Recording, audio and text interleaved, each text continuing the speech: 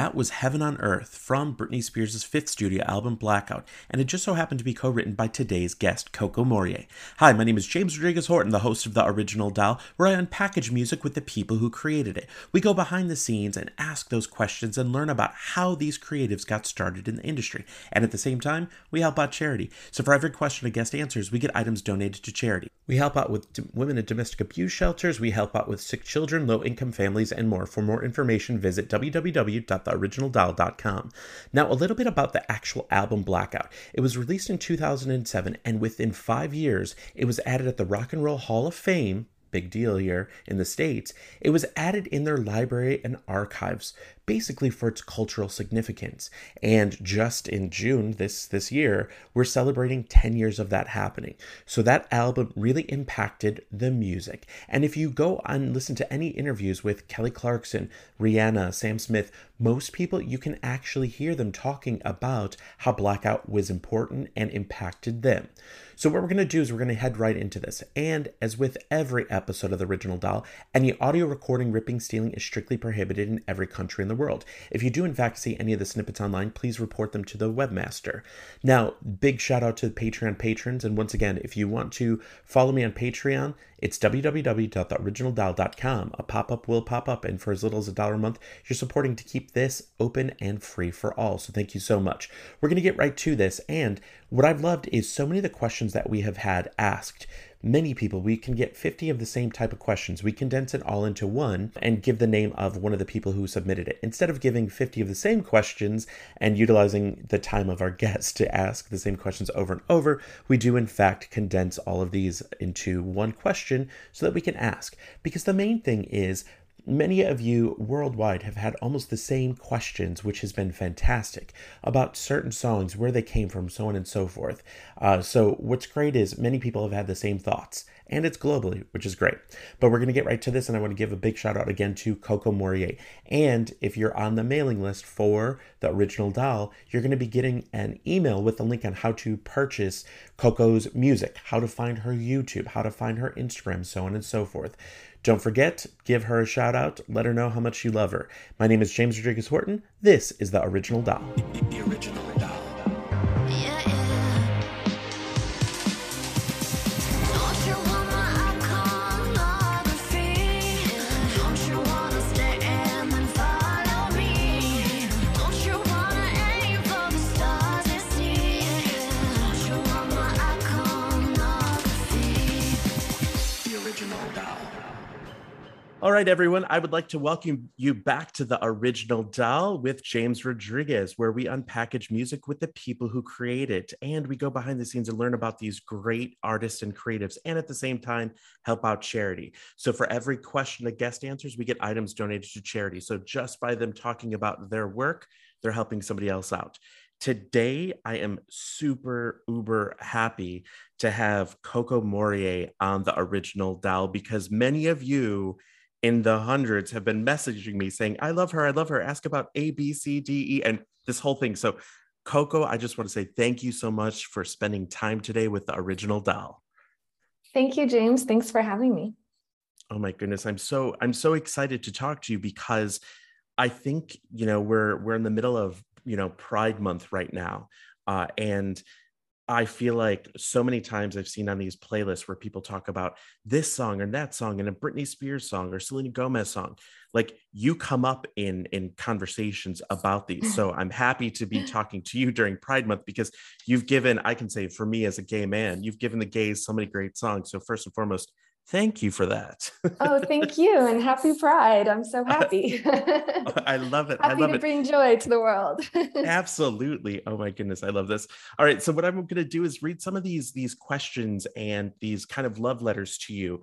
And so just, talk to us about this, because we have Frederico from Portugal. He said, oh my goodness, have you ever heard a more beautiful voice come out from somebody? Her name is Coco Morier. Her writing is unbeaten by anyone else.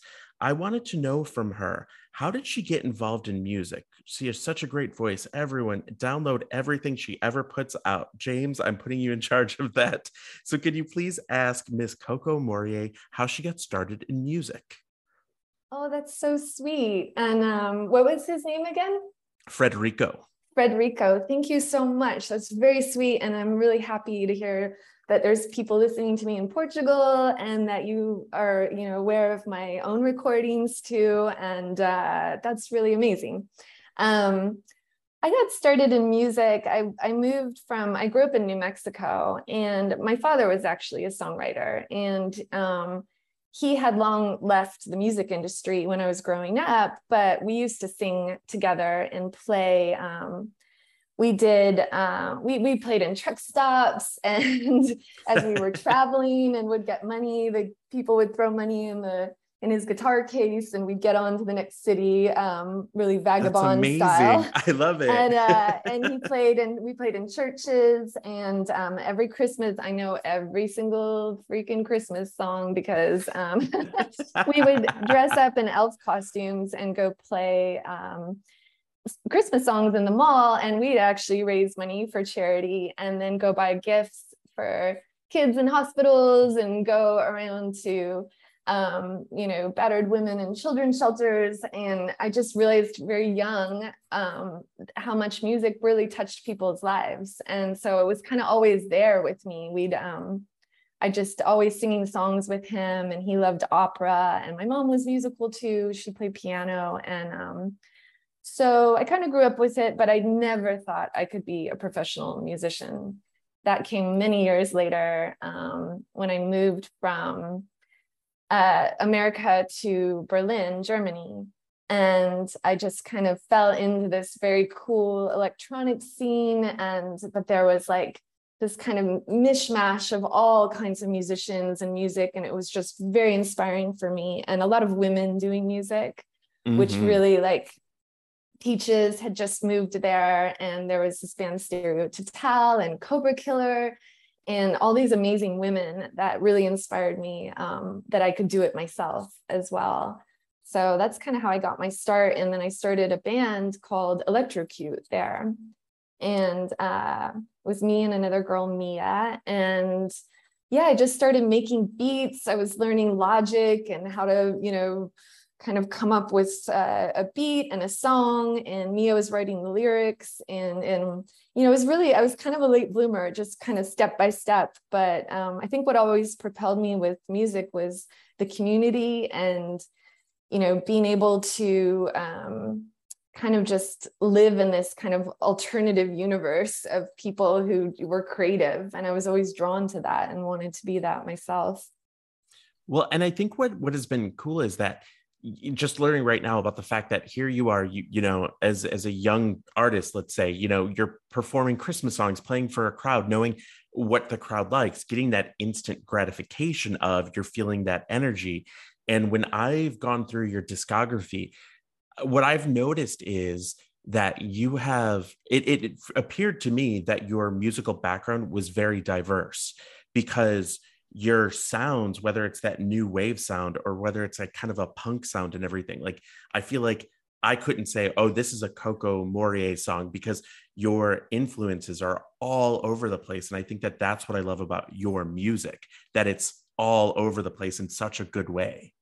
Thank you. Yeah, I've just always, I grew up with, just eclectic taste in music. I was already, as a kid, I was listening to hip hop and, classic rock. I love the oldies stations. So there's still a lot of 60s girl group influence, Oh, yeah. like My Boy Lollipop, all that stuff. I was 5 and just loved, I would only listen to the oldies pop, but I loved new pop too. And, but just everything. I love country music and blues, and everything's in there. I was also very fortunate to, when I left New Mexico, where I grew up, I went to Austin for a couple years and was around a lot of music there, and then New York, and then New Orleans and Berlin. So I kind of spent a short time in all those cities and really picked up a lot from, the history of music and all those great cities, and they're all amazing musical cities.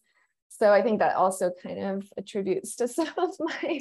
I love that, because, and there's comments on some of these songs that it's funny when you mentioned like that I always go back to that Ronette sound and things like that like 50s, 60s kind of Spectre songs and things like that in some of your Mhm. songs. And we'll go into those in a little bit. But you mentioned Germany. We actually have a question from Chuck from Munich. He said, I always wondered, how did she get involved in Britney Spears' Blackout? I think that Heaven on Earth is perhaps my favorite Britney Spears song that ever existed. When I heard the demo, I thought, this is just a beautifully talented artist. How do we keep getting her to work with everyone we've ever loved before? How did it feel working on such a big album at that time and so early in your career? Oh my gosh, that's so sweet, Chuck. I really appreciate the question, and just this is like it's making me blush. Um, I so I got onto Blackout by a stroke of luck that all had a big role in that had a big part to do with Teresa La Barbera. Um, I got to meet her. Well, also it's kind of a long story. I'll take you a little bit further back. So I was doing my band in Berlin, and I came to California to make my first album. And I got interested in doing songwriting for other people through my friend Greg Kirsten. And he was playing keyboard on our album, and he had just kind of started to write pop music for, to pitch to other people. And he told me how it worked. And he said, you have to get a publisher. And my publisher is actually a big fan of your band. So I was like, wow, that's great. I want to meet him. And this is a long story short, because of course there was a year of trying to meet him. And then he ended up signing me as his first signing to his publishing company called Brill Building Songs. And his name's Benjamin Groff. And I just hit the ground running. I was writing songs all the time. And he put me together with Frisha, who are this brilliant, kind of instrumental band that they do these very just atmospheric, super cool records. And he had discovered them on a staff picks in Amoeba Records. And put us together, and we started writing some songs in there. They had a garage studio, and they're just super cool, kind of weird guys. And so we hit it off because I'm kind of weird too. And we're like, what are we doing? We're writing pop music. Are we going to be, do we even know how to do this?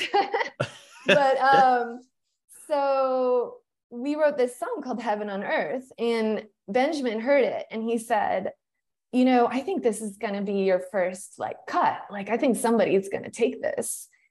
And one thing led to the next, and he got us in the room with Teresa, who was Britney's A&R at the time. And we took this meeting at Sony Records, and it was really I was so green, and I was just really fish out of water, going into this Sony Records company. And it just felt kind of really out of a movie. You're in these big boardrooms and just walking through the corridors, and it just felt giant and massive. And the other thing that I didn't know at the time until I got in was there was very high security, because Britney was due to be in the Sony offices later. Oh, wow. So, they checked my ID, and then I went in and I met Teresa, and she was so disarming. She was so lovely. I just thought, she's this huge music executive. She discovered Destiny's Child. She works with Britney Spears, and she immediately just made me feel very comfortable. And she was, I really admire her. And I feel she's definitely responsible for giving me my first break. But she took us in, not caring that we weren't already big hit songwriters, and to write for this one of the biggest stars in the world. She didn't care, what we had done before. She just wanted to hear good music. So I'm very grateful to her and very lucky, and kind of the same for Britney, because I think what happened was we played this song for Teresa, and she said, I really love it. And I think it would be great to add to the Blackout album, which was, I guess, maybe almost finished. And Teresa said that she really loved it, kind of had a little Euro disco feel to it. And I think so she thought something that kind of would fit to that European audience would be really nice to add into there. And she said, Britney's going to be here, and I'll play it for her later in the day. But so I'm okay, this is I was about to say, how did that feel? Just hearing that. I mean, it was amazing. Like I just had to pinch myself. And then it kind of became a series of, you really don't believe anything until it really happens. Because a lot of times there's a lot of talk in the music industry and, a lot of hope and a lot of dreams that get crushed.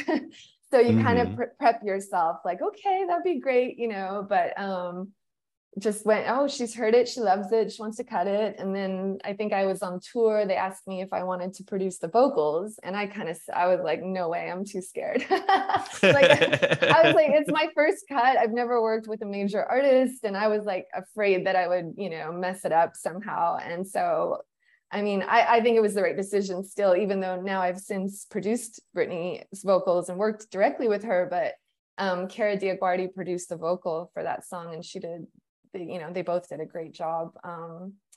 So yeah, it was nerve-wracking and just amazing. But the other side of this story is that when I started writing songs for other artists, I specifically had Britney in mind. I actually even told my mom when I moved to LA, I said, I'm going to go to LA and I'm going to write pop songs for Britney Spears. I love and it. I'm like, yeah, right.